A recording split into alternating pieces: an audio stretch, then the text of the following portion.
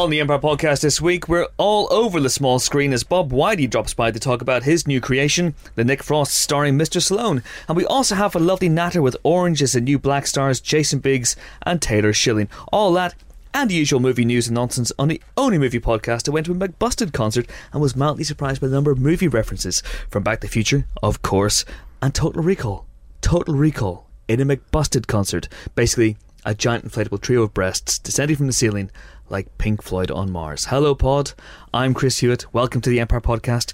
As ever, I'm joined by three of my bestest chums in the whole wide world who'll be joining me for the next hour or so of full-on film chat, as long as their mums don't call them in for tea first, obviously. They are Ali Plum, who had a birthday this week. Happy birthday, Ali Plum. Hey! Who celebrated by fulfilling a lifelong dream. He took place in a live game in the office of Party Quirks from Whose Line Is It Anyway? Was that fun for you, Ali? It was the most fun I've ever had in my life. Yeah? As you can tell by the tone of my voice. I can tell. You seem so excited right now. Exactly. Happy birthday, sir. Thank you, sir. We're also joined by Helen O'Hara, whose party quirk is talking about dragons and Elfish. That's a lie. I don't actually speak Elfish. We're also joined by Phil DeSemlian, whose party quirk is leaving immediately if the party isn't subtitled or in black and white. Isn't that true, Phil? Isn't that true? That's true, isn't it? That was subtitles.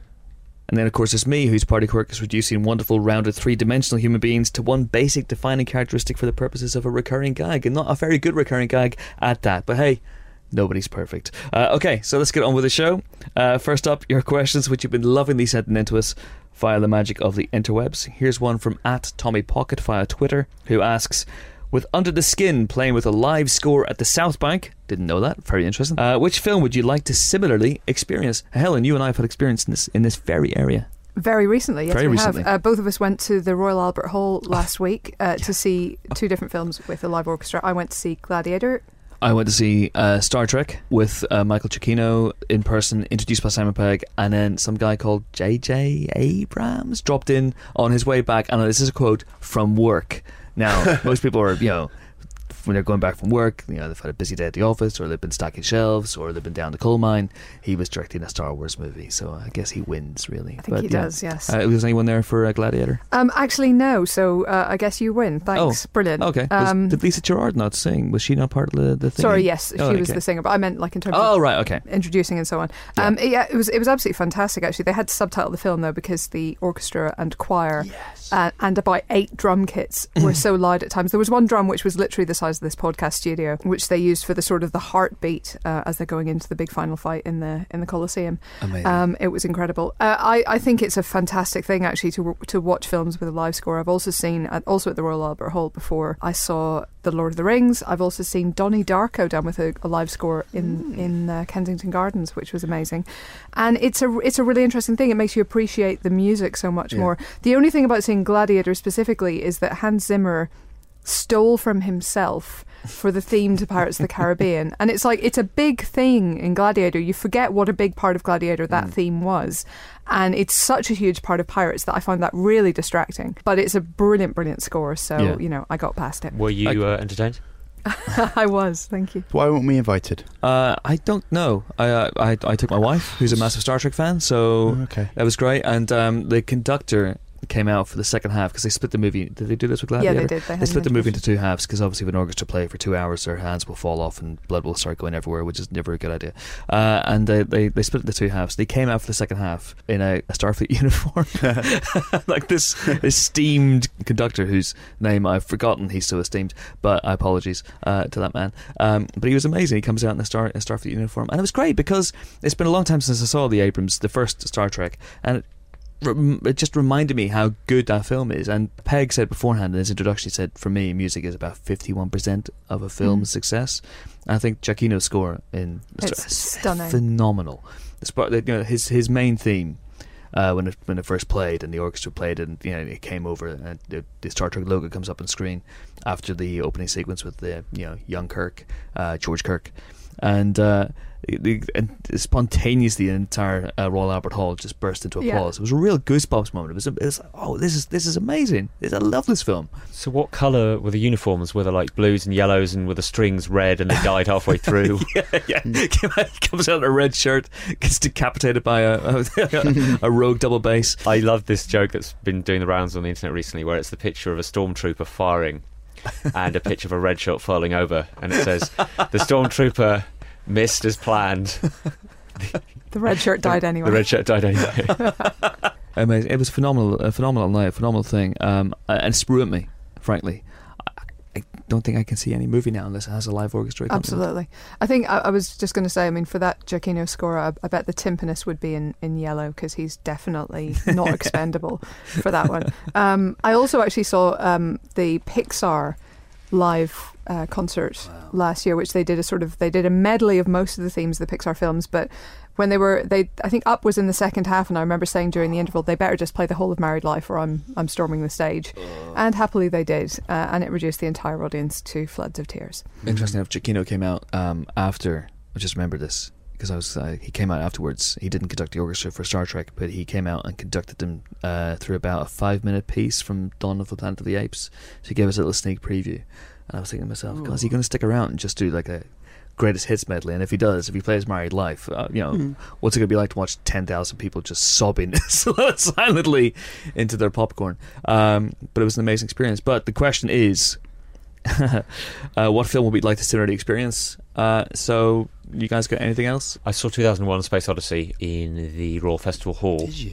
And that was played with an orchestra, but because of the way that film works, you can kind of phase it in and out. Yeah. It's not, you wouldn't have to have subtitles or anything like that. But yeah, obviously I'd see that again in a heartbeat. But Raiders, Star Wars. I went to the Royal Festival Hall and saw the Detroit techno maven Jeff Mills do it's not really an orchestra thing, but he did his score for Metropolis. Metropolis has obviously had a few alternative scores, and one of them was by Jeff Mills. It wasn't actually a techno score, but it had electronica. But then after that had finished, he played like a proper set of banging techno in the Royal Festival, which I bet you didn't get at the. Did you do the robot? The Star Trek? No. I was doing the robot. I've also seen the Gold Rush at the Sydney Opera House. Oh, wow. With a live score. Actually, if you ever get to go and see a silent movie with a live pianist, Prince Charles Cinema in London does them fairly regularly, and they're absolutely wonderful. The timing astounded me. Yeah. Because if they're out by 1 second, then the whole thing's screwed. It was just astonishing watching them just play themselves in. And I would like to see Blazing Saddles with the live score, where at the end, all the cast storm onto the stage and beat up the orchestra. Have a massive punch up. Smash through the wall the next Yes. yeah. Highlander, Freddie Mercury's still alive somehow. Yeah. Who Wants to Live Forever? Yes, double billed with Flash Gordon. Yeah. Now you're talking. Okay, we answered that question satisfactorily?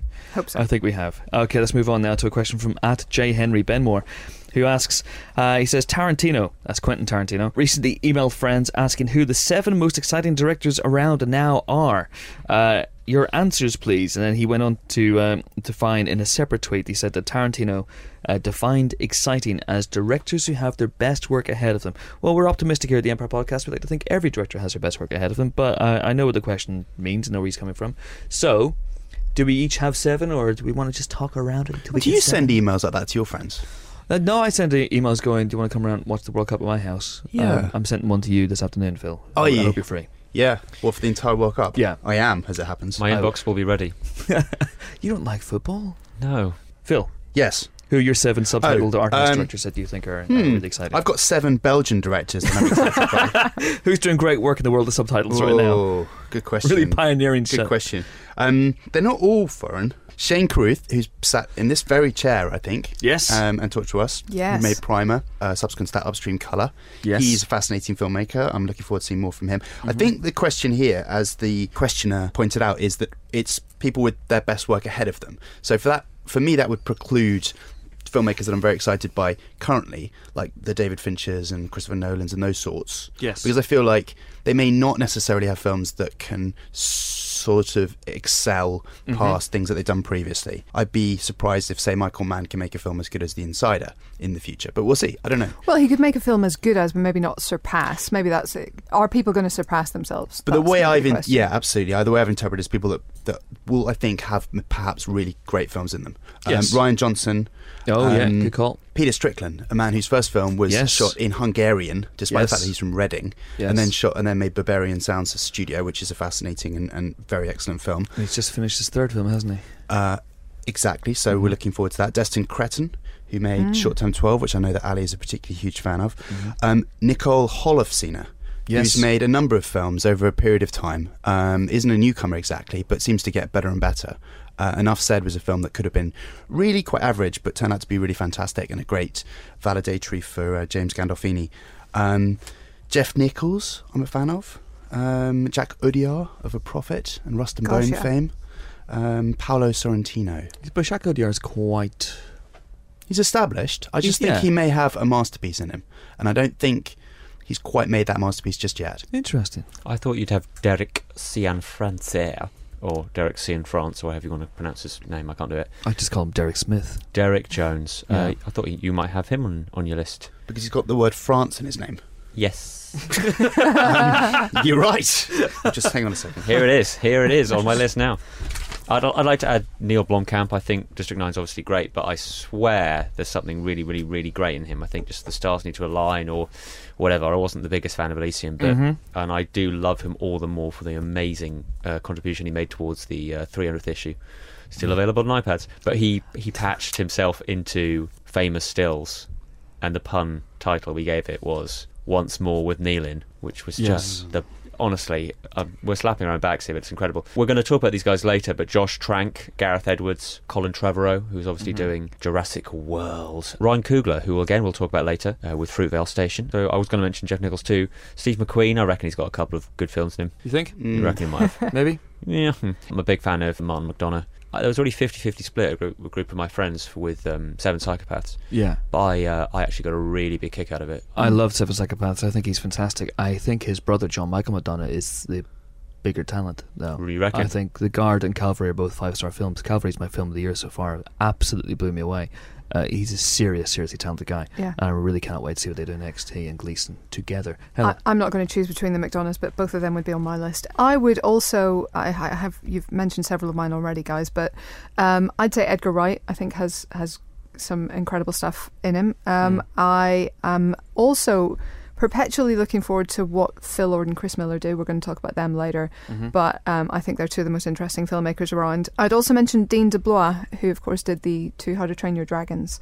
DeBlois. After working on Lilo and Stitch. DeBlois seemed to be the way that people were saying it when I met him. He's doing brilliant work. And those I think you've mentioned pretty much all my others. Holofcener I'd like to second specifically. Dean DeBlois also really wants to get into live action. Like really, really, really wants to get into live action. He had 3 projects ready before he was going to do the sequel to How to Train Your Dragon, and they all fell apart for different reasons. And in fact, the reason why Cate Blanchett is in the second movie is because he was setting up a film around her and just things didn't work out. Well, I think some of the best directors around at the moment have a background in animation, because I think that I'm really excited about anything that, say, Brad Bird or Andrew Stanton decide to do. And I know that, John Carter didn't quite deliver, but I think Stanton is an incredibly smart and talented guy. I think Brad Bird has yet to put a foot wrong. Lord and Miller, obviously, also an animation background. I would watch those guys do pretty much anything, because I think it's a different discipline, but I think it seems to be producing people who have a really close eye for storytelling specifically, and visual storytelling in particular, which I think is missing from some other directors. We also haven't mentioned Gareth Evans. I think we had Edwards but not Evans, and he's obviously somebody who's incredibly exciting to watch. What about Thomas Alfredson? Yeah, who's got clearly some game. He does. He got game. That's the one reaction I had to Tinker Tailor. I went, This guy's got game. this guy's got game. Serious games. I've got a few as well. I mean, I think a lot of them have been in this very chair, because this is the chair that most interviewees sit in. Colin Trevorrow, as you mentioned, David Lowery, who directed Ain't Them Body Saints, and is one of those, and I've said this in the podcast before to an extent, but there's a really exciting new wave of American directors who are indie-centric, indie-minded, but grew up loving blockbusters. They grew up loving Star Wars and Jurassic Park, and so they want to apply those indie sensibilities to big blockbusters. And in Colin Trevorrow's case, for example, he's immediately got his chance right out of the gate after Safety Not Guaranteed. Very excited about that film. David Lowery, I think, is also a real talent to watch. Josh Trank, we mentioned. Ben Wheatley is someone I think has made some absolute belters, but I still think he's got his truly great film within him. It could be Freak Shift, it could be I'm Rackabain if he ever gets around to that, it could be High Rise, which he's doing next. Juan Antonio Bayona, I think, is fantastic. I think the Orphanage and the Impossible are two vastly different films. Very excited about World War Z too. And his next movie, A Monster Calls, as well. Gareth Evans, as you mentioned. Duncan Jones is someone I think is very interesting. J.C. Jandor, again, is someone who's made two stunning debut films. You can't have a second debut. Well, that's film, how stunning they were. They were so stunning that he rebooted himself with every single film. And then there are people I just look forward to seeing. I think Matthew Vaughn is a really underrated director, and I think I look forward to seeing every Matthew Vaughn film, because he likes to take conventions and tropes and slightly subvert them. And Adam Wingard, if we're looking at horror directors, I think is someone I really look forward to seeing as well. Oh, I also just wanted to mention Leos Carax, because Holy Motors, I have no idea what happened, but I really, really liked that it did happen. So I would be fascinated to see more from him. Such a good film. Fantastic. It sounds like a great thing for you guys to weigh in on. So we're going to ask you to take to Twitter. We're going to ask you to use the hashtag EmpireMagnificent7. See what we did there? EmpireMagnificent7. So if you can just... The number rather than the whole word, by the way. Yeah, the number 7. Otherwise, it's going to take a long time. Yeah, so if you can just write the surnames of the 7 directors that you think whose most exciting and best work is still ahead of them, and we'll read out the best ones in the show next week. 2 more from me: Joe Cornish and Paddy Considine. Oh yes. God, yeah. Oh my God. Absolutely. We're fools. Paddy Considine, our very first guest. I'd also want to mention the movie's coming out later on the 13th, Friday the 13th. Oculus is the film. But Mike Flanagan, I think, is definitely on his way. It would not surprise me if he gets snapped up to do something much, much bigger. I know he's got something lined up already, but he could easily be one of the next, superhero or Star Wars type reboot folk, I reckon. I think he's very, very good indeed. 2 more from me. Okay. We're now 5-6 away from naming every director currently working. Why not? 2 Australians, Kate Shortland, who made Law, and Somersault prior to that, and David Mishwad. David Mishud, who made Animal Kingdom and The Rover, which isn't quite as good as Animal Kingdom, but still has masses of talent. I'll mention one more. Another Australian director, Patrick Hughes. It's an interesting name because he did an Australian film called Red Hill, which is really good. But he's also, I've got a sneaking suspicion that Expendables 3 might finally deliver on the ludicrous promise that gang has together. I'm not saying it'll be an amazing film, but I think he might be the real deal as far as action movies are concerned. And he's doing the Raid remake next. The cast they're moving for that is very interesting indeed. I just got a feeling about this guy. On that wildly optimistic note. And we nearly said his name there, but Richard Ayoade. Richard Ayoade. The Double and Submarine. Both good films. Why not? Why not indeed? Okay, so send in your suggestions to the podcast using the hashtag that I just outlined, and I've instantly forgotten. Empire Magnificent 7, there we go. Alright, so this is a question now from Facebook. Dear Empire, where's my subscription? Oh, no, that's another one. Graham Pierce, which unrelated movies do you like to think are connected and actually exist in the same universe? Contrary to the comments in the Winter Soldier spoiler special, I like to think that the CIA boffins who designed Condor Man's gadgets are the same men who developed the Falcon's wings and other tech in the Marvel Universe. I also like to think that Mary Poppins exists in the same world as Harry Potter. I think maybe all musicals might exist in the same universe. That there is a parallel universe to this one where people break into song and everybody can, throw together a choreographed dance routine in seconds. And where would this parallel universe be? I do not know. Certainly not here. Damn it! I would say the first one we should mention is by John Negroni, who famously wrote, actually quite recently, the Pixar Theory, which is that the assorted Pixar Easter eggs that connect them all, like A113, seems to be an obsessive collection of numbers and one letter in this universe. But then there's also the pizza truck and all sorts, and to do it justice by just trying to paraphrase it out loud, it's not a good idea. Just type in the Pixar Theory, and it essentially explains how all of the Pixar films are somehow interconnected into the same world. And bear in mind that there are Pixar movies which are period pieces in a magical, mystical version of Scotland in the Middle Ages, and also where cars talk and somehow also fly planes, and it's weird. Yeah, it's a bizarre theory that it's a lot of fun to read. I think it's Are you saying it's not? perhaps overreaching slightly, It's not real. just a little tiny bit maybe. I don't know, call me crazy, but it's a lot of fun to read, so I do recommend that if you haven't come across it before. And on a similar note, I mean, because obviously those are connected by a studio, I often wonder if all Tim Burton films take place in the same world. You know, there's such a common sensibility there, and such a weirdness, and such a matter-of-fact attitude to weirdness a lot of the time, that I feel like all those probably take place in the same universe, and that the Addams Family is probably down the block from there. Should we just check off the obvious ones? Marvel Cinematic Universe, but Quentin Tarantino. Yep. There are so many things, and it's not just Red Apple Cigarettes. Relatives. Sergeant Donnie Donowitz from Inglourious Bastards is connected to Lee Donowitz from True Romance. So obviously that's written rather than directed, but that's part of the same thing. Scagnetti is the name of the parole officer in Reservoir Dogs, and also Tom Sizemore's character in Natural Born Killers. Alabama's mentioned in Reservoir Dogs as well. There are lots of little things like that. But that's a filmmaker like Kevin Smith as well, who sets out to build a connected universe. The View-Askew universe. I guess this question more pertains more to, does Event Horizon, for example, take place in the same universe as Evil Dead 2? As Evil Dead 2. It does in my universe. That's in for Chris's sure. head, it definitely does. I don't know why those two movies just leapt into my head. It's so weird. That's never happened before. You take place in the same universe as Event Horizon. I mean, that's infinite space, infinite terror. We had Dr. William Weir. This is going to be. The interview will be going out in October. We had Sam Neill in the podcast last Friday. In this very chair. Yeah. In this very chair. Let's say yes. And I wasn't here. No. Other things are Lone Ranger and Green Hornet, supposedly, and this doesn't work in the films. Green Hornet is the nephew of Lone Ranger. But this is a separate thing, and it's a TV thing, but Dwayne McDuffie, who's best known for this, he has a grand unification theory. So type in Dwayne McDuffie grand unification theory of TV. And anybody who knows their TV lore knows that St. Elsewhere ends with a child and a snow globe, and essentially the whole of this show has been inside this child's mind. His theory is the whole of TV as we know it is inside this child's mind. Because St. Elsewhere connects to different things in the same way that X-Files connects with a wire, which connects to St. Elsewhere, and it's just a massive mash of everything. Read it, it's overblown and overwrought, but amazing. That one is, I've read that. That is hilarious. Well, the Detective Munch theory. Well, this is Richard Belzer, who plays Munch, Detective Munch. He's a really interesting character because he's been on tons and tons of shows.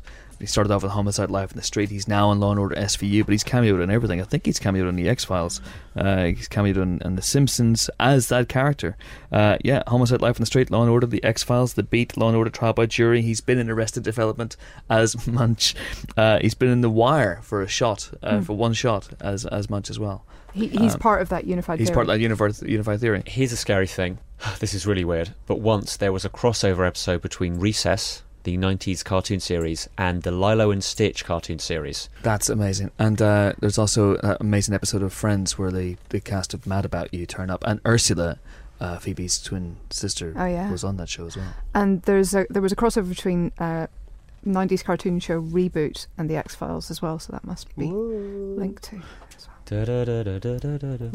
My brother has an interesting theory, which is that Harry Cole from The Conversation is also the Gene Hackman character in Enemy of the State, which I like. Because those films could, just by having slightly different directors, could operate in the same surveillance culture. Very much so. Machete and Spy Kids. Ugh.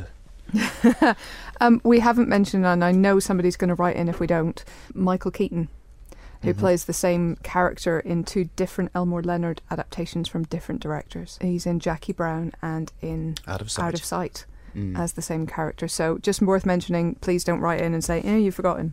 And while we're talking about shared universes, no, we've slightly morphed away from what the question was originally, but as a huge Stephen King fan, his universe is massively interconnected, as shown specifically in the Dark Tower series. And so is his son's now. There are links between Joe Hill's stories and some of Stephen King's stories. There's mentions of similar towns in Maine that don't actually exist in the real world. And there's now crossovers with Nosferatu, Joe Hill's book. Amazing. We should mention the Breaking Bad sting, where at the end of Breaking Bad you see that it was actually a horrible dream from the dad off Malcolm in the Middle. I love those questions. They were very good questions. If you want to top those questions, please send in your efforts to us. We're on Twitter as @Empire Magazine. I went Scottish there for some reason. @Empire Magazine. Use the hashtag Empire Podcast, which is not to be confused with hashtag Empire Magnificent 7. We're on email at podcast@empireonline.com. We're on Facebook as well as Empire Magazine. Okay, time now for our first interview. There's often so much hullabaloo about House of Cards, it's easy to forget that Netflix has several other built-in original shows on the go. Orange is the New Black, their dramedy set in a female prison, is just one of them. And as the show enters its second season, the powers that be decided that Big Schilling was in order. So they deployed Jason Biggs and Taylor Schilling for some Biggs Schilling. It's clever. It's clever wordplay. Don't laugh. You could hear the scaffolding being kind of winched into place on that bit of wordplay. And that was they came in and they had a chat with I'm quite ashamed. Tell us more about that one. Yeah. I need to preface this because unfortunately there was a bit of a technical snafu. James had to be looped in a couple of times, so enjoy that expert bit of editing from me. Thank you. Doff your caps in my direction. Just a few things because we just get started. Before the mic started going, we were talking about the nerdiest game of all time. It's a board game called Settlers Catan, and I highly recommend it. But for whatever reason, it came up in conversation. I mentioned that I play it often, and then Taylor Schilling asked me to explain the entire concept of it and how it works. And if you know the game, it is very boring. So maybe it's just as well it wasn't on mic. Anyway, that explains that. Other things that are in this show that you may want to know about. It's not got spoilers in it as such, but if you're desperate to, and if you haven't watched the first season, you're desperate to avoid any spoilers, and maybe listen away now. But the next 50 minutes are a lot of fun. In the TV show, there is a tampon sandwich. There's no way of getting around that one. That is brought up. It's based on the memoirs of a real person who actually went to an all-female prison for about a year and a half. Also, the lead character is called Piper. That's who Taylor Schilling plays. And Captain Janeway is in this film. It's in this show. It's not like an interconnected universe, but the actress who plays her is in this show, which is why we bring up Star Trek, apparently for no reason. I really enjoyed this interview. I asked some really ridiculous questions, got away with it. Enjoy, and also watch the show because it's great. And it's you and James Dyer. That is me. Okay. And then James Dyer. So enjoy. I like Mafia. I like that game. Do you play Mafia in England? No. Is that a board game again? No, it's like a bunch of people sitting in a room, and how would you describe? I don't know. It's like a. I played it once and I barely knew what was happening. Were you like obliterated? You have to Kill people and Yeah, you like close your eyes. It's like a town, and then there's like the mafia, and then townspeople, and an angel, and a doctor, and people sit in it. You're like, this is my style. This is amazing. Sounds awesome. And it's fun. You shut your eyes, and then just through looking at each other, you have to decide who are the killers and who's saving people and who's the doctor. I used to play this when I was 12, but it's like Blink Murder, it was called. Yeah, something like that. Something like that. Anyway, right, we are starting, believe it or not. And I just started a visual joke, which was handing you guys a Terry's Chocolate Orange, one of Britain's finest pieces of confectionery. And the joke is, of course, is that the show is called Orange is the New Black. And you gave us an orange. Do you see how great? We don't just throw this shit it's together. amazing. This is all planned. You've really hit Jason. He's very excited about this. love chocolate oranges. Chocolate oranges are the new black. It's literally what I wanted to hear. Yeah. No, I love these, and I'm leaving with this. Yes, you are. Great. Now, this show became a kind of an instant hit, certainly amongst my friends who were just shouting at me saying, why haven't you watched it yet? With it becoming this instant cult thing, where's the weirdest place anybody has recognised you for this show? Oh, that happened last week. Where? Okay, no, let's get this. I'm in New York for like a couple days. I want to say I'm glad that people like your friends that are playing that game makes me feel smart. Just to point this Are out, into the show. We were just talking about Settlers of Catan, one of the nerdiest board games of all time, off mic, which is Really? Yeah. Really. A lot happened off mic. Anyway, Settlers of Catan. I enjoy the crossover. Orange is the New Black, Settlers of Catan, even though I don't really know what Settlers of Catan is, and I don't know how to play it. I was walking down the street. It has nothing to do with Chris Kattan? No. That's funny. That's really funny. You fucking interrupted me. Can I? I was No, literally it's a in the good middle joke. of. I was literally in the middle of talking. What you just said was funny, and I'm just acknowledging that it was funny because it was. Thanks, T-shells. You make me laugh. So I was walking across town, trying to be rather incognito in gym clothes, looking kind of raggedy. Got some sunglasses on, doing my thing on a weekend day.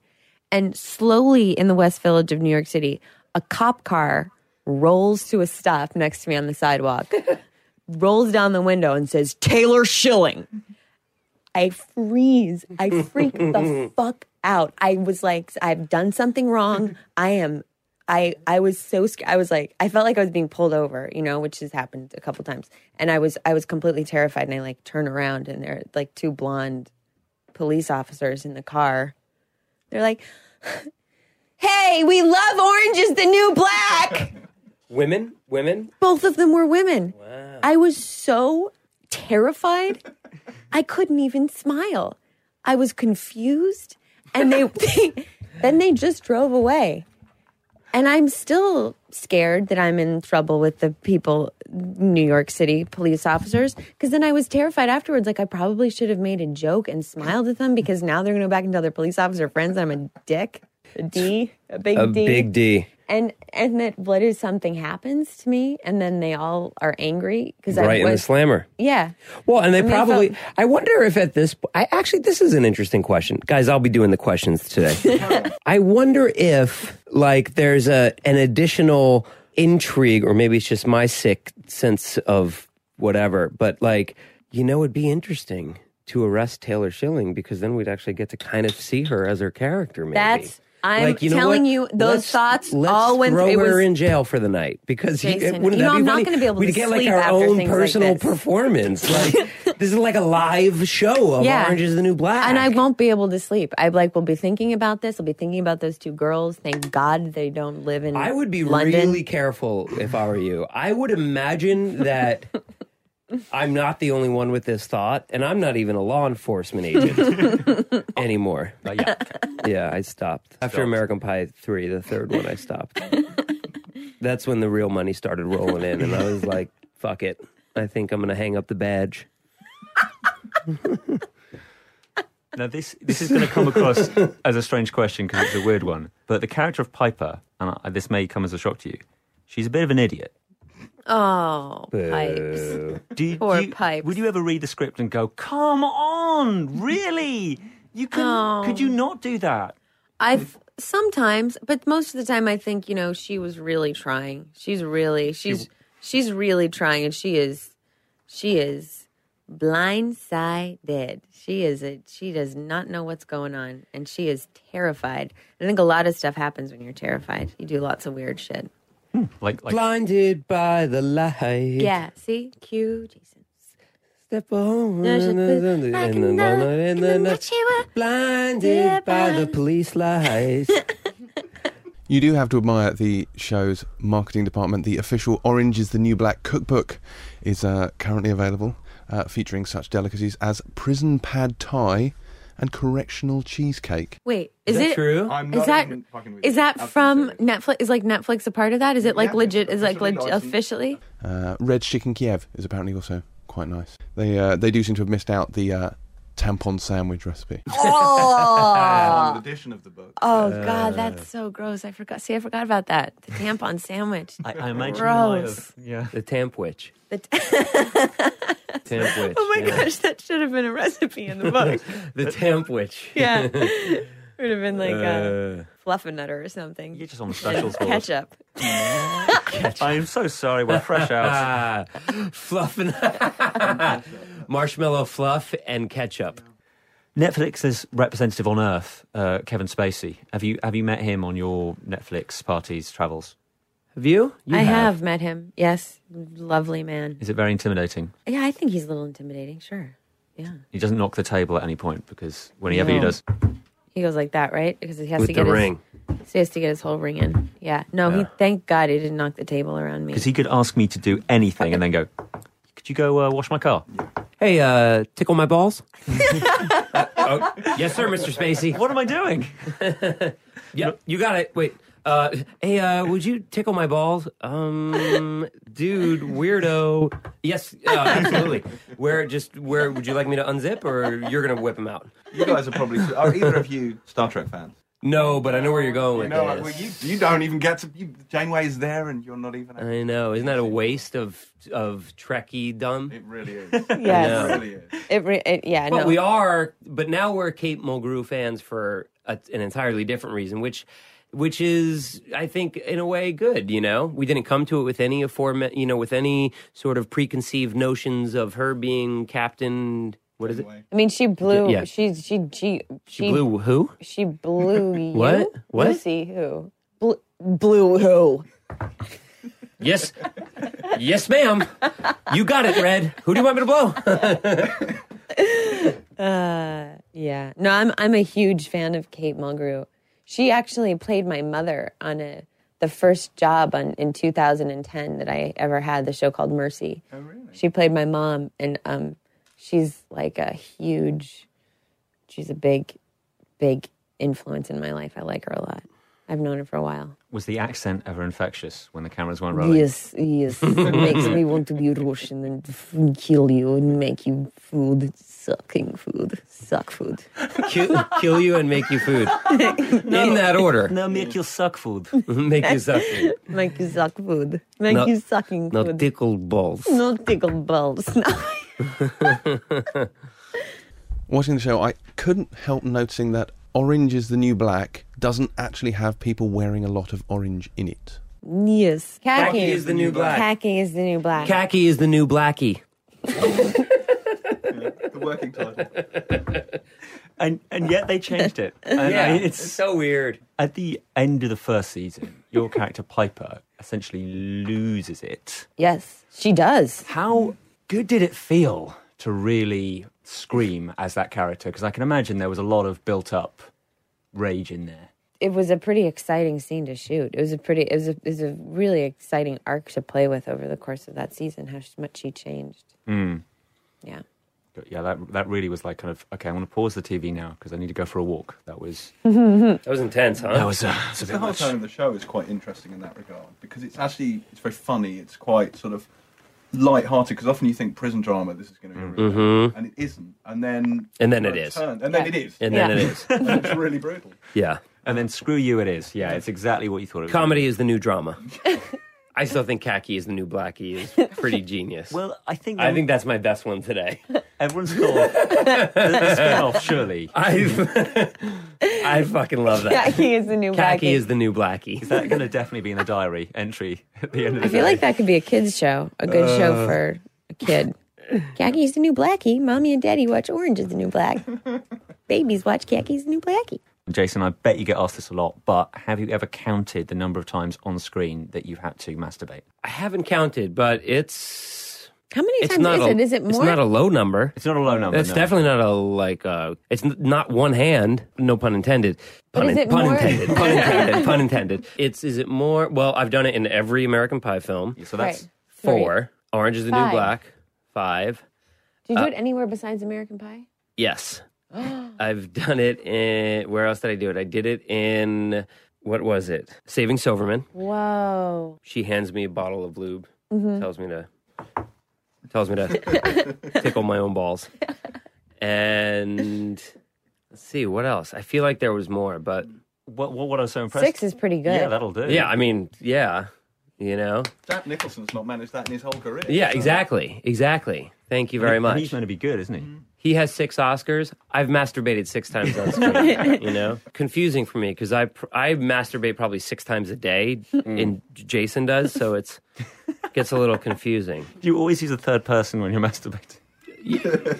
Jason always uses the third person when he masturbates. It's hard because if he's too directly involved, it takes him out of the moment entirely, and he Jason and he loses his. You know what I mean? Well, good. I'm so glad that you. Yeah, I'm glad we counted it up. 6 is good. That's healthy number. At minimum. If I really minimum. went back and sort of really looked at, I did this children's show when I was... Khaki is the new blackie, Yeah, I right? did this kids show in like 92. I think I probably did masturbate on that. So 7. 7, all right. Yeah, lucky Cool. 7. There we go. How many months into the sentence is Piper at this point? Because she was sent down for 15 months originally. We've had 1 year of the show. Presumably, if it keeps getting renewed, you're going to have to shiver guard at some point to keep this going. It's a very good question. That's the question I She got, have. what, 15 months? I know. What To are they get going an to do? extension. Yeah. I don't know what they're going to do. You know, I knew that maybe at one point, but it was only like 4 something months like that. Yeah. Well, like, That's fine. it was like, yeah. There's like 4, I think. But then more time has lapsed when we pick up the second season. It's not Okay, right so on the it's not hills. straight. Yeah. It's not straight. I guess you can't really pitch. Like, I'd really like to shiv. Like, Yeah. can we make that happen? The great thing is anything is possible. Yeah. Because, you know, the book sort of is the source material, obviously, but the show is its own thing. And already it's becoming its own thing. I just really hope the soap thing kicks off because I want the soap business to work. And it's frustrating me that it's not working. I know that's not the point of the show, but I do feel like there's a viable business opportunity that's being wasted. Yes. Sorry. Somebody should license that. Chapman soap business. I think official soap. Official soaps that could go with the cookbook. Yeah. I gotta get somebody on that. I gotta get into that. That could be a big money maker for me. Yeah, big time. Netflix is really missing a lot of opportunities here. Tamp Witch, Polly Chapman Soap. and Piper's soap company. And Yep. and next time a policeman stops you, you can just throw him some soap. Yeah, be That's like, right. run, just throw the soap and run. Thank you, guys. It's Thank been you. nothing short of something. Yeah. Okay, time now for movie news. What's in the movie news box? 2 big pieces of Star Wars news this week. First up came the news that Lupita Nyong'o and Gwendolyn Christie of Game of Thrones have joined Star Wars Episode 7. Their roles have not been announced yet. There have been many, many rumours about what kind of things they could be playing. Nothing is confirmed right now. Nyong'o, of course, in particular, had been rumoured to be part of Star Wars for a while, and certainly those rumours and this casting would explain why she hasn't been snapped up for any other high-profile roles following her Oscar win. But it's fantastic to see her get another big screen role and such a big screen break as well. And also Gwendolyn Christie, I mean, she's so good in Game of Thrones. She'll be seen in Mockingjay, the final 2 parts of The Hunger Games, pretty soon. But again, it's really good to see her on screen, and she's such a striking presence and so fearsome in Game of Thrones that I think it's going to be absolutely great to see what she brings to Star Wars. And also, of course, it's great that we now have a slightly more mixed cast for Star Wars, and that it would appear that not everyone in A Galaxy Far Away is necessarily related to Luke. So that's kind of exciting. Not every woman in A Galaxy Far Away is specifically related to Luke, so that's rather exciting. So yeah, they're joining everybody we've already announced: Daisy Ridley, John Boyega, Oscar Isaac, Adam Driver, Donald Gleeson, Andy Serkis, Max von Sydow, Kenny Baker, Anthony Daniels, Peter Mayhew, Harrison Ford, Mark Hamill, Carrie Fisher in the film. I wonder if everyone's playing humanoid, so to speak, or human, so to speak. You know, I was thinking about this the other day. One of the great charms about Star Wars was you have a Wookiee, like Chewbacca, literally a major character, a big walking carpet, 2 robots. I wonder if any of the people who've been announced might be suiting up or getting under lots of latex or. Quite possibly. That would be nice. That would be refreshing. I'd be slightly disappointed if everyone was playing themselves, so to speak. Well, certainly we've always been kind of speculating that Andy Serkis may be performance capturing, as he is the king of performance capture. He is. So, you know, that would seem likely. But for the rest, yeah, I would imagine somebody at least will have some kind of prosthetics, even if it's sort of light, rather, you know, attractive Star Trek style prosthetics, you know. If they need someone to play Gamorrean guard, we're pretty much free, aren't we, after the World Cup? I'm free during the World Cup, so just Yeah, me too. just tap me up, JJ. Well, there you go. There's an elite squad of 4 guards. I'm not free after the World Cup. I'm not free during World Cup +1, which is when I just rewatch the World Cup again. I've got an awful shot, so Stormtrooper, I could also obviously do that. More news. Now, last week we had the news that Gareth Edwards was going to direct one of the planned Star Wars spin-offs, the standalone films. That was going to be written by The Book of Eli and After Earth's Gary Whitta. Now we get the news that another standalone film has a director. That is going to be Josh Trank, currently best known for Chronicle, which is fantastic. Also currently working on the Fantastic Four reboot, so this will come after he's finished work on that. So we're probably looking at, 2017, I would have thought, for this one? Someone said 2018 yesterday. Okay. Either for this way. one. Really good choices of directors so far. Speaking of directors who have less well-known directors getting very big gigs, Doctor Strange, the Sorcerer Supreme of the Marvel Universe. He was alluded to in Captain America 2, if you want to call it that. And now, obviously, he's going to be turned into... A frog. A frog, yes, through magic. No, his character is going to be the lead of a film. And we have a director for that film. Mm-hmm. Who is it? The director is called... Scott Derrickson. That was a terrible drum roll. Sorry. He is the guy who previously brought us Sinister, most recently, which did very well, and a lot of people do like a lot, as well as The Exorcism of Emily Rose. That and film scared the shit out of me. perhaps the even less popular The Day the Earth Stood Still. That film also scared the shit out of me for entirely different reasons. And maybe I'm reading too much into this. It looks like for the slightly more horror-tinged Marvel movie, they've gone for a horror director. Yes. He's I mean, I interviewed him for Emily Rose back in the day, and he's a very smart guy, and one who at that point for that film in particular was really kind of interested in engaging with the philosophy of the universe and the sort of philosophical angle of that story, and also with the kind of, is it real, is it magic, is it something else kind of angle, which is an interesting one for the Marvel universe, because we've had Thor's statements before that there's no difference between magic and technology for us. Now for Doctor Strange, it seems like there is a difference between magic and technology, but which side do we fall on? And it's an interesting thing as well, because it opens up the Marvel Universe in another direction. If you're a reader of the comics, you know that they occasionally take in, demons from another dimension. They take in really full-on magical creatures, as well as the sort of techno and the alien stuff and the superhero and supervillain stuff. So if this works, again, you've got a new facet to that universe that opens up and gives you something new to kind of explore. Yeah, I think it's a really interesting choice. I think Derrickson's a very interesting director. He's good on Twitter if you want to follow him. He's at Scott Derrickson, funnily enough. And it was interesting. There was when the story first broke, I think it was Variety did a story going, Scott Derrickson's in talks or final negotiations to direct Doctor Strange. Literally 3 minutes later, Derrickson tweeted, my next project will be Strange, and it was a picture of him peering over a copy of Doctor Strange. Now, it may be a clue. I don't really know whether you want to take anything from that. It's a very good choice for me. I think... Should we briefly explain who Doctor Strange is? We will. We'll get on to that in a second. But I just think after after The Day the Earth Stood Still was an experiment for him in the big budget realm. It didn't go well for him. I think Sinister and Deliver Us from Evil, which looks very good, and I'm hearing very, very good things about. I think they may have recharged his batteries, so to speak, and I think he may now be ready to take on something from Marvel. And I think also this is important for Marvel. They've been buffeted around a little bit for the last week to 10 days after the Edgar Wright Ant-Man debacle, which further spiraled out of control a little bit this week when Adam McKay was revealed to be in final negotiations to take over the Ant-Mantle, and then the very next day walked away from it. Which has led further people to speculate on the state of the script, on the state of production, etc., etc. So I think it's important that they got some good news out there, something to show people that the machine is still trucking along nicely. Thank God for the machine.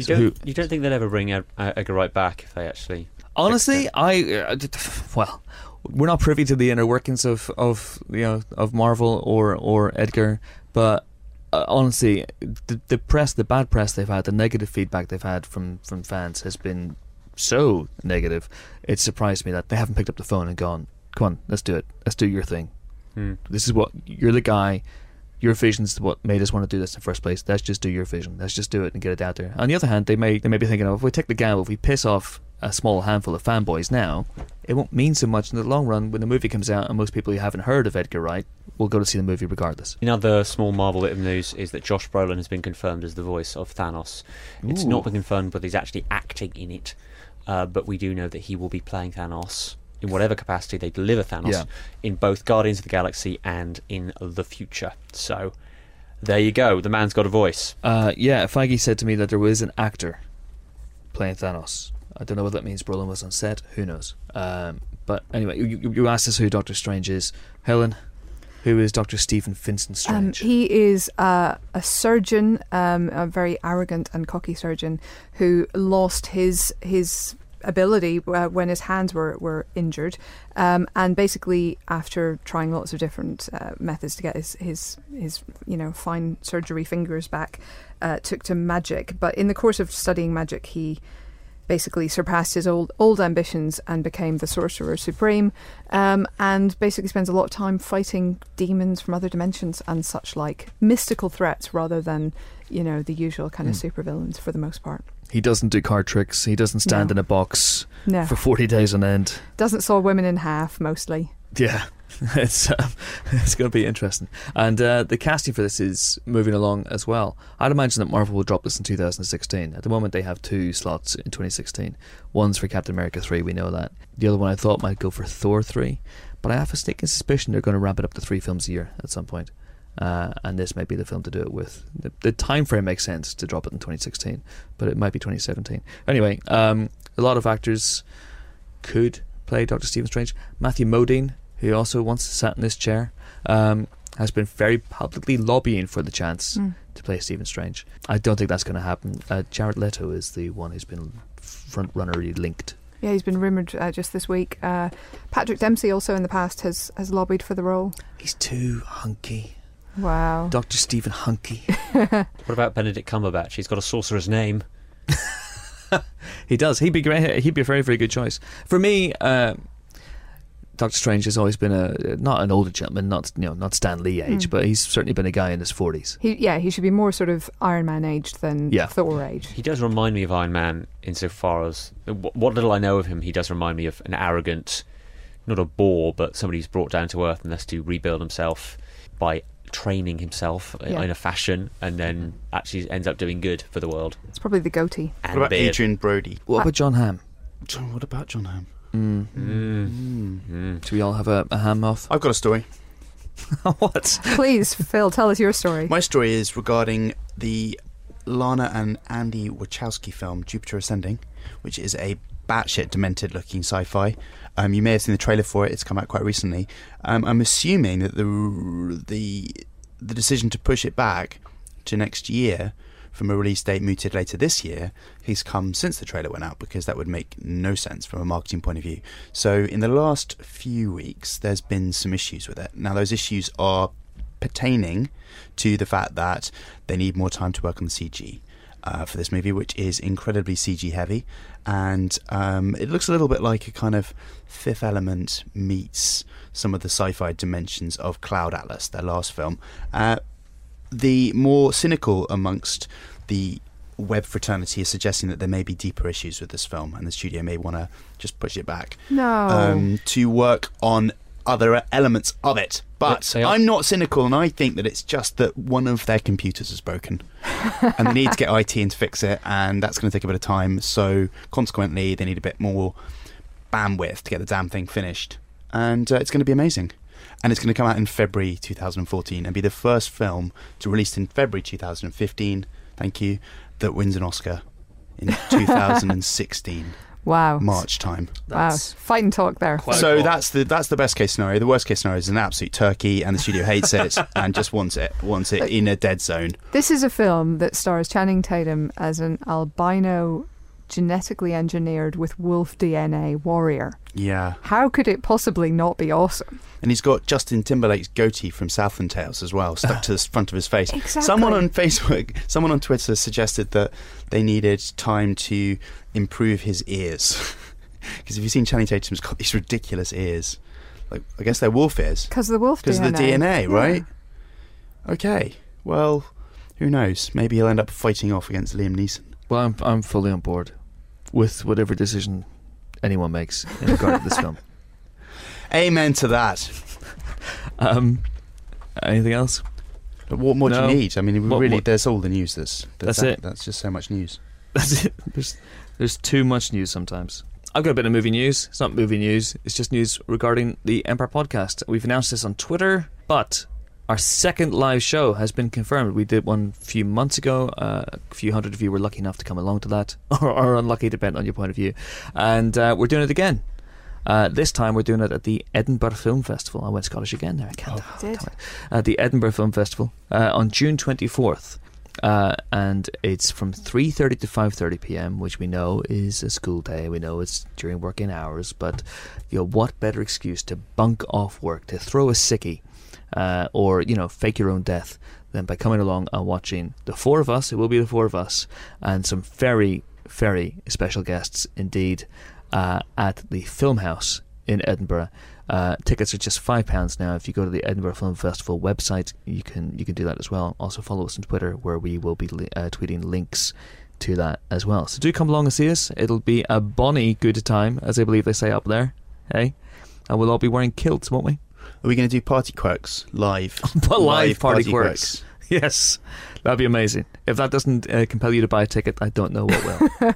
I don't know what will. Maybe we'll get one of our special guests to come up and do a party quirk. Okay. That'd be quite fun. So yeah, very excited about that. So please do come and see us. It'll be a blast. Time now for our second interview, which sees a return to the pod booth. And yes, this very chair for Bob Weide, the man who directed many wonderful episodes of Curb Your Enthusiasm and who was last here for his excellent documentary about Woody Allen. He's back now with the Sky TV show Mr. Sloane, a bittersweet comedy drama starring Nick Frost as a repressed man in the 1960s who slowly learns to loosen up. It's about to hit its third episode tonight. It plays on Sky Atlantic, and Whitey came in recently to talk to me about his baby, which is the show. He doesn't have a baby. Not with him anyway. Enjoy. The last time you were here talking about the Woody Allen documentary you made, you were just about to go and start filming Mr. Sloane. You know what? I'll tell you what was going on. When I was here to talk about the Woody Allen film, I think that was, I think I had written the pilot script, and that was the trip during which I met with different networks to pitch it. And Sky picked it up, and here we are. Yeah. So you wrote the pilot. Did you conceive it always as a 6-episode series? Which is a very un-American thing to do. Well, it had to be a British series only because the first element was Nick Frost. It was based on that. I had an idea for something that I specifically wanted Nick for, and I approached him about it. I actually emailed him because we're friendly, and I said, my first email to him was rather cryptic. It just said, would you ever consider going back to series television under the right circumstances? And he wrote back, I guess he knew where I was going with this, where I was leading. He said, I'd give my right ball to work with you. And his wife said later that was his good one, so that was a good sign. And so that was the first thing. So by the very nature of it being a Nick Frost vehicle, it became a British series, something that would be shot here, that would take place out here. And so I like the fact that you guys traditionally do 6 or 7 episodes, because that suits my work ethic, which is practically non-existent, versus say a broadcast network show in the States, which goes on for 23 episodes. Even though those shows have huge writing staffs and all that, I still don't see how anybody gets through that many episodes in a year. I mean, those people really give up their lives. You can do 6 or 7 episodes. I won't say without breaking a sweat, because it's none of it's easy. But what's nice about that many episodes is that it's very manageable. In other words, one person, in this case myself, can write and direct the shows. Whereas when you have a show that goes on for that many episodes in the States, you have a number of writers, you have a number of directors. Although I should say that there are 2 other writers, Ashlyn Ditta and Oliver Lansley, who each co-wrote 1 episode of Sloane. But it was all fun. It wasn't something that just went on and was exhausting. It was fairly compact, and I think it was a couple of months of prep, a couple of months of shooting, and a couple of months of editing. Not too bad. Yeah, so I like the way you guys do things out here. You don't try to stretch it out forever, you know. It looks and feels very different from basically anything you've done in the past, but I think most people will look at your TV work in terms of Curb. Right. And this feels a complete 180 from that. I mean, this is very stylized. Yeah. Yes, it is. And by mere virtue of it being scripted, it's already different from Curb, which worked off of outlines, and there's so much improvisation here. I find it convenient to have a script where you kind of know what you're going to be doing. Also, the big. This doesn't speak directly to what you're talking about.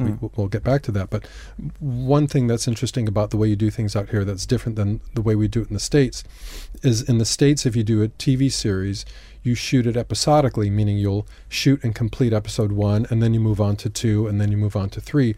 Whereas here, with 6 or 7 episodes, the reason I go back and forth between those numbers is that Mr. Sloane is a 6-episode series, but the pilot is an hour, and the subsequent episodes are a half hour, so it's really like 7 half hours. But in any event, when you do a show here in England, traditionally, because there are not so many episodes, you cross-board the entire series, meaning you shoot it like a feature. So your first day on the set, the first scene might be scene 4 from episode 3, and then you move on to scene 2 from episode 1, and then scene 5 from episode 4, or whatever, because all of those scenes maybe take place in the same place. So it's a little different that way. But it is different from anything I've done before. I've always been a bit of a moving target, whether it be documentaries or features or TV series. I just like to pursue whatever interests me at that moment. I don't have a big kind of career goal about what I want to do. It's project by project. And this was an idea that I had out of the blue. In fact, I was driving down the freeway in Los Angeles where I live. I was going to visit my mother, and for just a brief second, I noticed a guy in a car next to me to my right, and driving that car was a guy who looked a bit like Nick Frost. He looked like a very conservative Nick Frost with a very short haircut, what we call in the States a crew cut. I don't know if you have the same thing out here, but a popular haircut in the 50s and 60s. He had these kind of retro horn-rimmed glasses, and he was wearing a jacket and tie, so he looked like Nick Frost if he were an accountant, say in the 60s. A very conservative accountant. And my wife wasn't with me in the car that day, so I had no other distractions or anything to talk about. So I started to think about that, what would Nick Frost be as an accountant in the 50s? And it all grew out of that moment. As a matter of fact, although your Empire has written about this, so I'm repeating things that were already in your print version, is I had my iPhone with me, and I started to talk the idea into the phone. And even the title, the name of the character, Jeremy Frost, and the title of the series, I'm sorry, I'm mixing his real name with his fictional name. Jeremy Sloane is the name of the character. With an E. With an E. Like Sloane Square. Like Sloane Square. And the title of the show, Mr. Sloane. And I just started to talk it into the phone. And what's amazing, and it's still on my phone, and it's got a date and time stamp, so you can actually see the moment of the birth of Mr. Sloane. The idea that I talked into the phone off the top of my head is very much what the show became. So it really just came out of the blue, and I don't know where it came from, but I'm thankful for it. Absolutely. So the idea was he was a man almost out of time. The idea he was at the fag end of the 60s. Right. Yeah, he's up. In other words, I think that the slogan that they're using for the show was the 60s didn't swing for everybody. And so yes, this is 1969, and it's it's the sort of pinnacle of the swinging 60s and swing in London and swinging England. And Sloane is he's of a different generation. He's not part of that scene at all. Of course, he lives in Watford, so I don't know that anybody in Watford was really experiencing the swinging anything. I speak to people who were either around back then who lived in those towns, or let's say their parents' generation was around in the 60s. And they say nothing was swinging.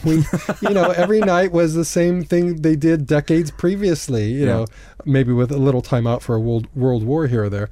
But they were in the pub every night, or, watching telly in the evening, and pretty much seeing their mates and doing what they always did, so nothing was swinging. So that idea appealed to me, that these guys, despite what's going on culturally, are all still in that rut, so to speak. And there's a running theme through the show that they all talk about getting out of Watford and doing something exciting, and as a group, these 4 mates, Sloane and his 3 mates, they've actually never gone into town. They've never gone into London together. They're always talking, let's just go to London. Let's have some fun and have a crazy weekend. And they just never do it. And in the final episode, they finally take off for London. Whether they get there or not, we'll have to watch and find out. But no, I really wrote a story that I felt was kind of a universal story about friendship, about loyalty, about loss and renewal and all of that.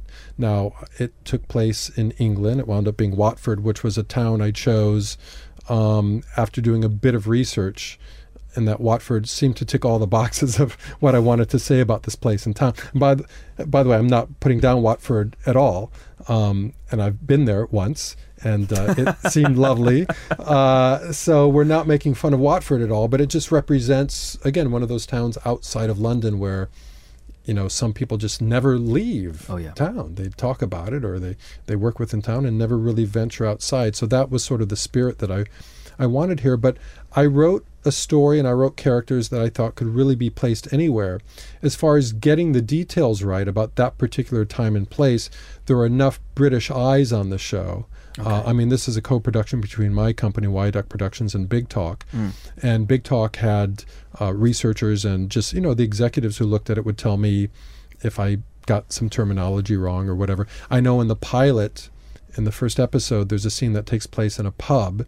And at one point I had a waitress bringing them food and everyone, no. They said, you're thinking about the modern day gastropubs. A pub in Watford in 1969, there'd be not only no food, there'd be no waitresses. There'd be the barmaids that would clean the tables. But so there was a certain learning curve. And every time I had a specific question, like if somebody called, directory assistants for a phone number back then, how would they answer the phone in 1969? Or what would you say when you picked up the phone if it rang? Those kinds of questions came up all the time, and there was somebody at Big Talk who I could always call and give that question to and get an answer back right away. So again, there are enough British eyes on it to keep it accurate as to time and place. Okay, because it feels so gloriously authentic at times. So not only the fact that he answers his phone going Watford and then says the number. Watford 0579. Yes, but people are quite surprised when they see it and they say, how does a guy who grew up in Orange County, California, who by the way was 9 years old in 1969,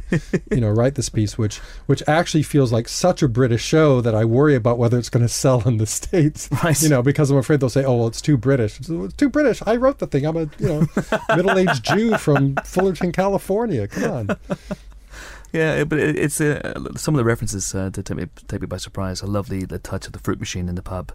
The fruit machine in the pub, I remember that. And also, by the way, in episode 2, there's a joke that if this plays in the States, nobody is going to laugh, nobody is going to get it. There's actually a reference to Quatermass in the Pit. Oh, yes. In episode 2. Yes. Which is something I had to research, and it sort of served the purpose I was looking for. But boy, talk about things that... And there's a joke in the pilot episode that uses the word spanner in both its definitions, which is unknown in the States. So there are a few things that people will scratch their head at in the States. But was spanner known to you at the time? Or did that come up No, in organically? fact, that particular joke was contributed by Ollie Lansley.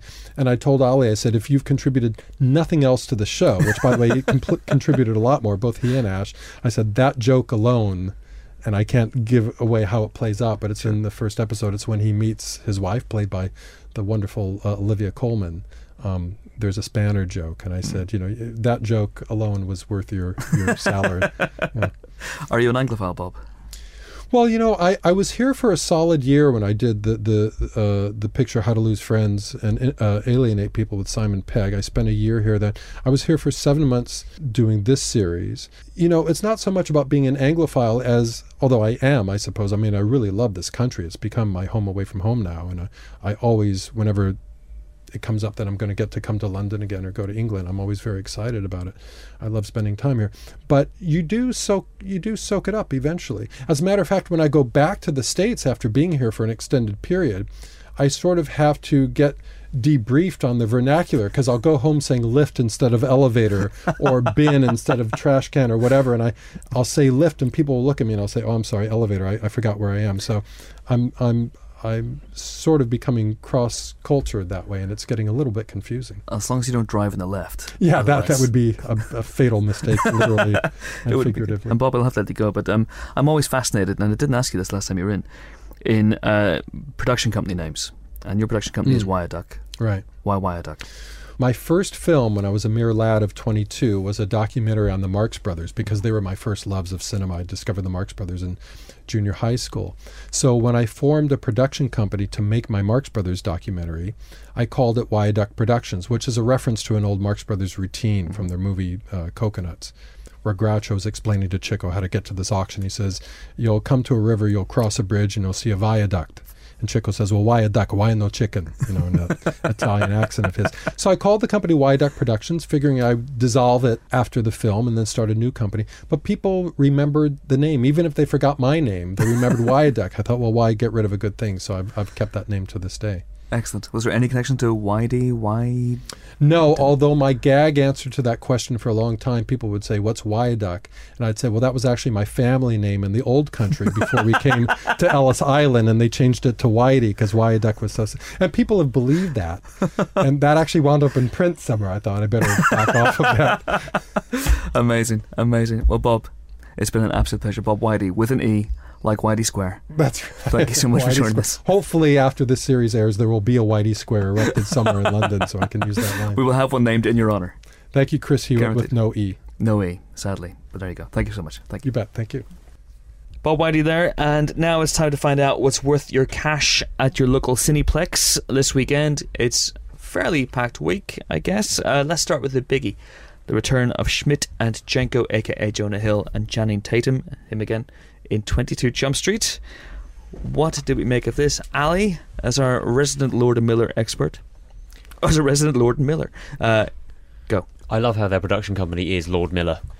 Lord Miller Productions. Anyway, yeah, I'm a big fanboy, and if you listen to the Lego podcast, i.e. the podcast where I nattered on about the Lego movie for about 45 minutes, I'll try not to do the same again, but I am very, very happy with this film. I was obviously very excited about it because I love the first film.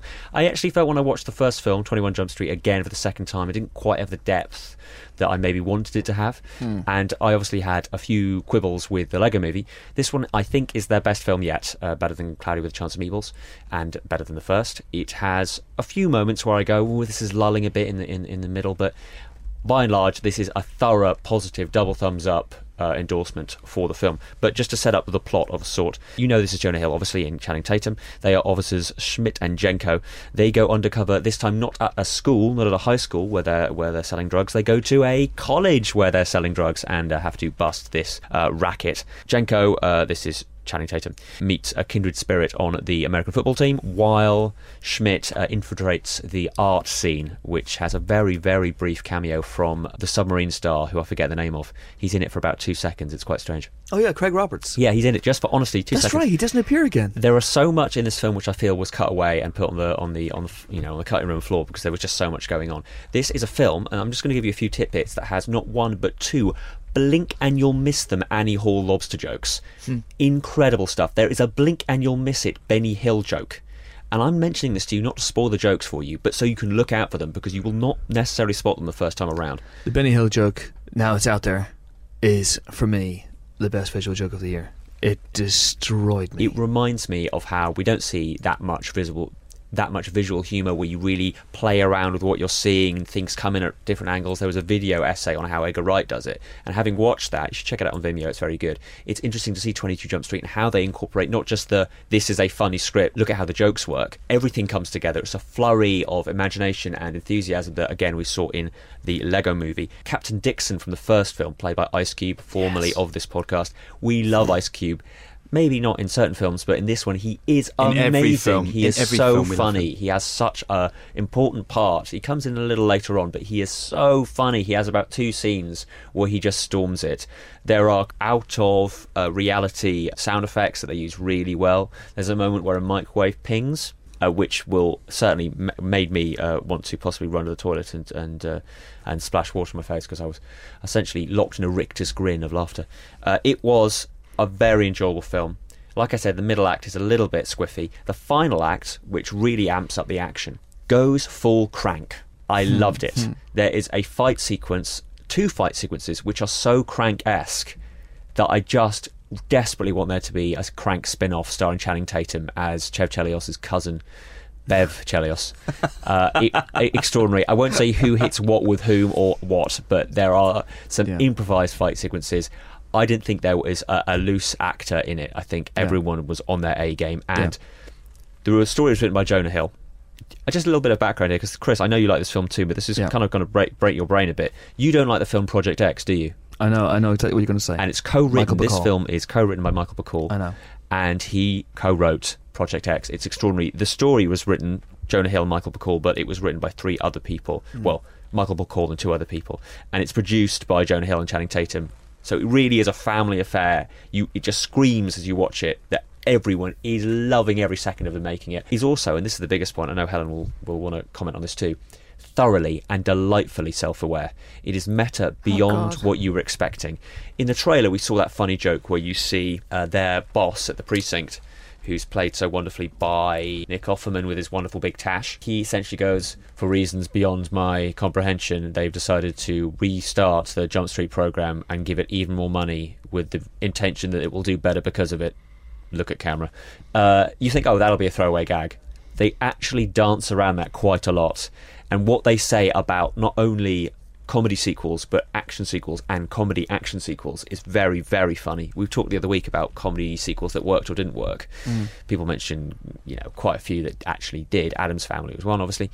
This one is the king of the hill now. I think this is much better than the first, and the first is very good indeed. There are cameos. Are there cameos? Yes, there are a couple of cameos, but not to the extent that you maybe got a bit sick of in A Million Ways to Die in the West. Yeah. And they're certainly not like superstars. It's not a movie that lives and dies on its cameos. I love this movie. I think it's the funniest film of the year.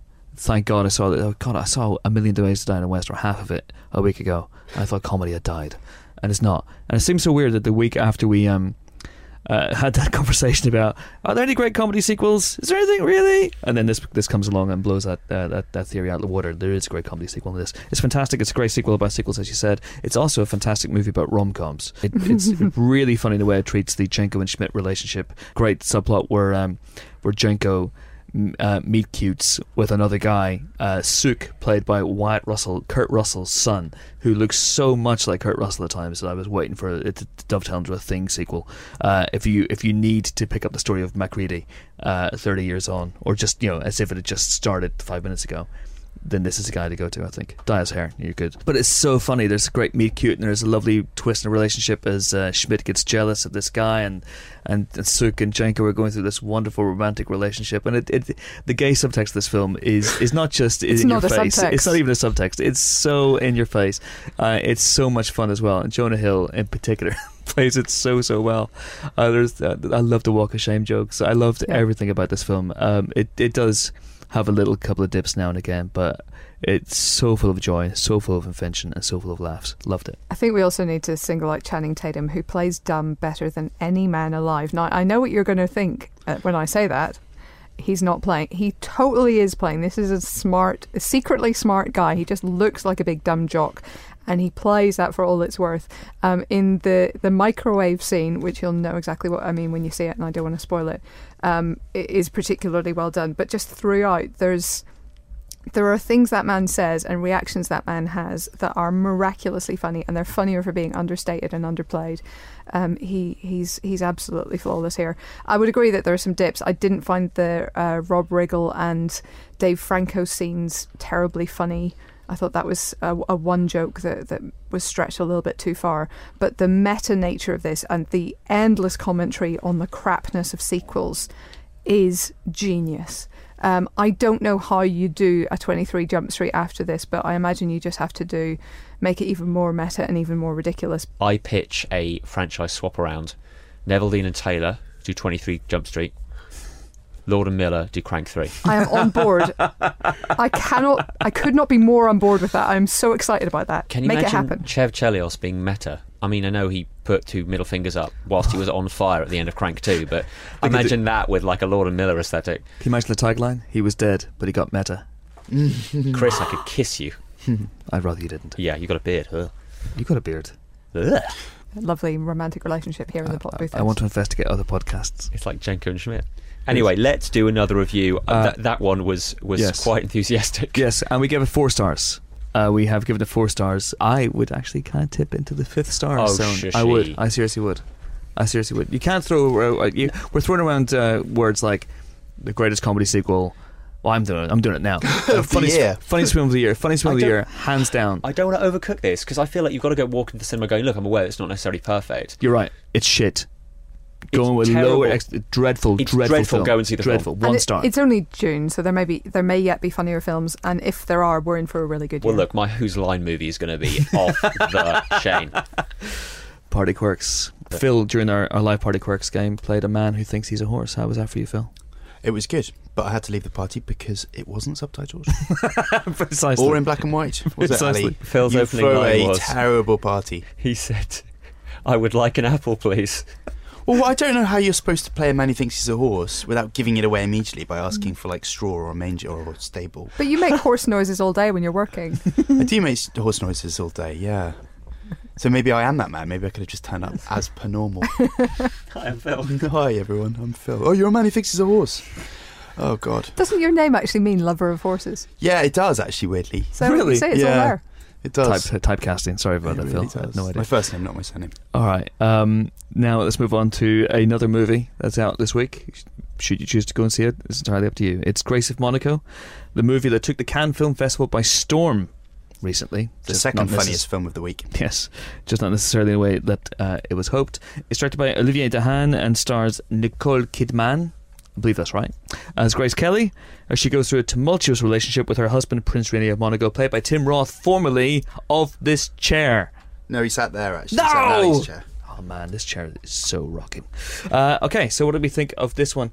I'm going to turn to Helen of Coleraine? Port Stewart. Helen of Port Stewart. This is not what we were hoping. I think everybody, after seeing the ridiculous Diana last year with Naomi Watts, was thinking, well, hopefully Nicole Kidman as another blonde princess in Grace of Monaco will be able to restore the dignity and reputation of Australian actors playing royalty. Sadly, it turns out not to be the case. This is a mess. I read one review that said it was like watching a 90-minute Chanel advert but without the depth. And that's fair. That is genuinely fair. So this sees Grace Kelly on the throne of Monaco, married to Prince Rainier. Alfred Hitchcock's trying to get her back into action and get her to take a role in, I think it was Marnie. Obviously, her husband is against that because it's not really done for a princess to have a job. Meanwhile, he's caught up in a sort of a controversy where France is trying to tax the poor people of Monaco. I say the poor people, they're all rich. And he's trying to fight this, and Grace basically finds herself. The idea is that she has to become a better princess in order to somehow solve this diplomatic crisis. So then what we see is Derek Jacobi as a sort of a gay Yoda figure teaching her etiquette and how to be a princess, which it seems bizarre that she would have been on the throne for, a decade at this point, and suddenly be having princess lessons. She's also got a sort of a disapproving housekeeper played by Parker Posey who's always very cross that she doesn't follow etiquette. So you would think that Parker Posey at some point would have said, hey, here's how things are supposed to be done.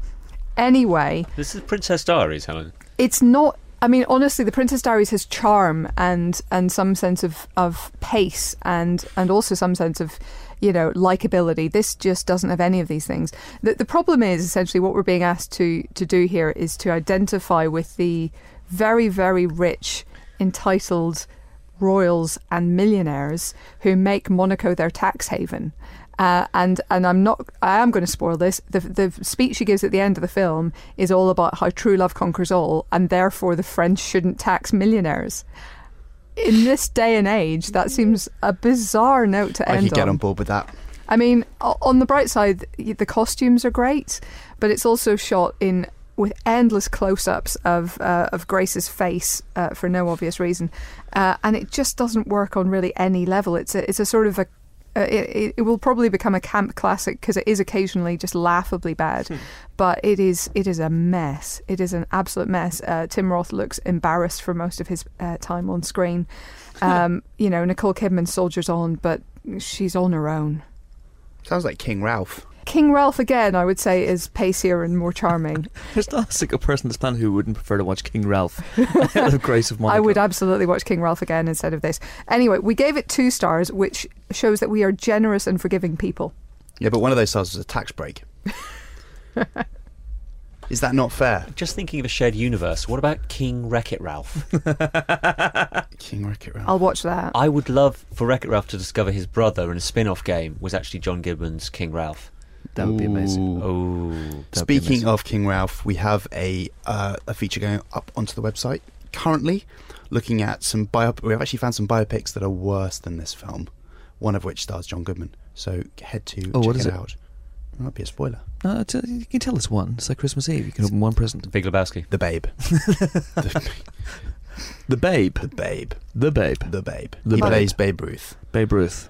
Yes. That's bad. Not a good film. All right. 2 stars. I nearly said 1 star. One Well, star for Grace Monaco. You It may have sounds- heard me say 1 star, Yeah. but Empire's review says 2 stars. 2 stars. That's due a reverse 22 Jump Street and lower people's expectations going into this. They'll be expecting something truly dreadful. So it's brilliant. It's brilliant. It's truly Brilliant. It's phenomenal. amazing. 5 stars. Classic. Okay. And the other major release this week is Fruitvale Station, the harrowing true life tale of Oscar Grant, a young black man who was killed very publicly by a transport cop in 2009. It launched at Sundance last year, also played at Cannes last year, much more successfully than Grace Monaco did, and put both its star Michael B. Jordan, formerly Wallace from The Wire, and now the Human Torch in Fantastic Four, and its director Ryan Coogler, both of whom will reunite on the Rocky spin-off Creed at some point this year, on the map. Phil? Really terrific. It's a film that, as you say, has been around for a little while, creating buzz like something out of The Swarm. Sundance last year, Cannes last year. I think it picked up awards, and rightly so. It's an excellent account of a day in the life of this young kid. He's 22 years old, called, as you say, Oscar Grant, an Oakland guy with a young daughter and a girlfriend, played by Melanie Diaz, who's very, very good as well. Set on December the 31st, 2008. Yeah, like the Trayvon Martin incident, it's a kind of a cause célèbre of a guy that's unjustly gunned down in an incident that you see at the beginning of the film, which is bookmarked Carlito's Way style by the incident itself, and ends with the same. The opening shot is taken with actual footage on a camera phone of the incident, and then it spins back and shows you the build up to it. And what I think it does beautifully is it doesn't necessarily expound. There's not a lot of exposition explaining everything. Everything in the character is delivered through the way he interacts with his girlfriend, with his daughter, with his ex-boss who's fired him from the store, the job that he really, really needs. He's come out of prison, so you see the way he deals with his mother when she visits him there, and some of the other gang guys that he falls out with. And throughout all of this, underpinning it is just a fantastic performance, Michael B. Jordan, who is, to my mind, one of the most talented actors kind of emerging at the moment. And he's great. He just shows 2 sides to this character. He's got a volatile streak, and he's also got a kind of a kind and gentle and compassionate side to him as well. And Jordan can do both poles very comfortably. And through this one performance, he makes this an incredibly affecting and moving and angering piece of filmmaking. I saw it on Sunday morning, and as it finished, and you have those kind of post-credits, I can never remember the names of, the little exposition of what happened next, and you see the Bart transport policeman who shot him, what became of him, and it was something of an injustice, like Trayvon Martin.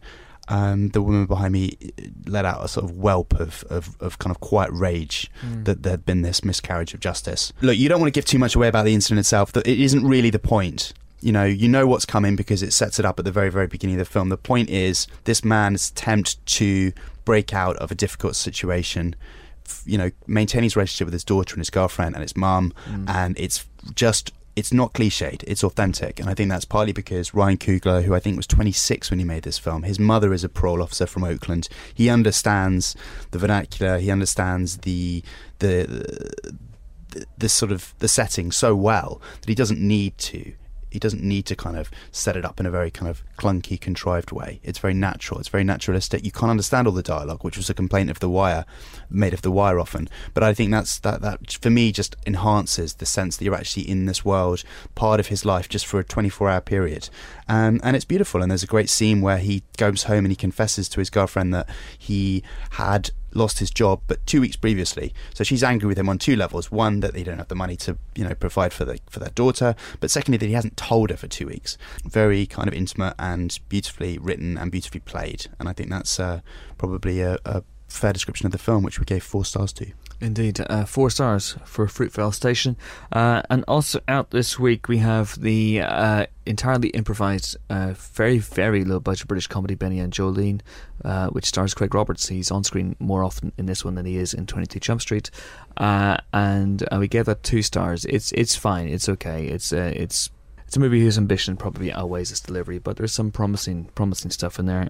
There's Ty West's latest horror, The Sacrament, which we gave 4 stars to. That's out on Monday. We might tackle that one in more depth next week. Then we have The Dirties, which is presented by Kevin Smith. He had nothing to do with the film, but he likes it so much that he's attached his name to it, and that has been given 3 stars. And then there's 4 stars for Cheap Thrills. We don't have a lot of time to go into it, very, very sadly, but it's a very, very scuzzy, very, very sleazy black comedy starring the likes of Ethan Embry and Pat Healy and David Koechner, which is very, very good indeed. And there's a documentary about Pulp, which is out this weekend. It's a really, really packed week. It's called Pulp, a film about life, death, and supermarkets, and that gets 3 stars. If you're a Jarvis Cocker fan, if you're a Jarvis Cocker completist, then do go and see it. But the big films this week, the films of the week, are obviously 22 Jump Street, Fruitvale Station, and I would say Cheap Thrills as well. And that is it for this week's Empire podcast. Join us next week for more film-related fun, when we'll be joined by Jean-Pierre Jeunet. Thought you'd like that, because of the subtitles and stuff. Yeah. He's the director of... This is a long title, isn't it? It's in English. It's A Young and Prodigious T.S. Spivet. There are no subtitles in the film. There are no subtitles in the interview, but by God, we'll put some on. We'll also be joined by Ama Asante, the director of Belle, which is out next week. And she's a shoe-in for the Hot Directors list if we ever do it, Helen, which we never will. But, Yeah, if we did, we should. It's a great list. We should also put Ryan Coogler in there, actually. Ryan Coogler, indeed. And technically speaking, Ama Asante was an actress first. Oh yeah, I've met Ryan Coogler. Yeah, I know he's a very attractive hunk of man. Until then, it's goodbye from Helen. Toodaloo. It's goodbye from Ali. Goodbye. It's goodbye from Phil. Sayonara. That's not the usual thing a man who thinks he's a horse says. Yeah. Got any apples? Got any apples? As horses want to say regularly. And it's goodbye from me. Speaking of Biggs Schilling, I'm off to host a screening of Evil Dead 2 at the Phoenix Cinema, that wonderful independent cinema in East Finchley tonight at 11:45. That's tonight, Friday. If you listen to this after Friday, it's not on. We're not there. It's empty. Go home. But it's Friday, June 6th. Do turn up if you can. Tickets are £9.50. Why not join me to see an idiot waxing lyrical about the greatest film of all time? It's guaranteed to be groovy. See you next week. Bye.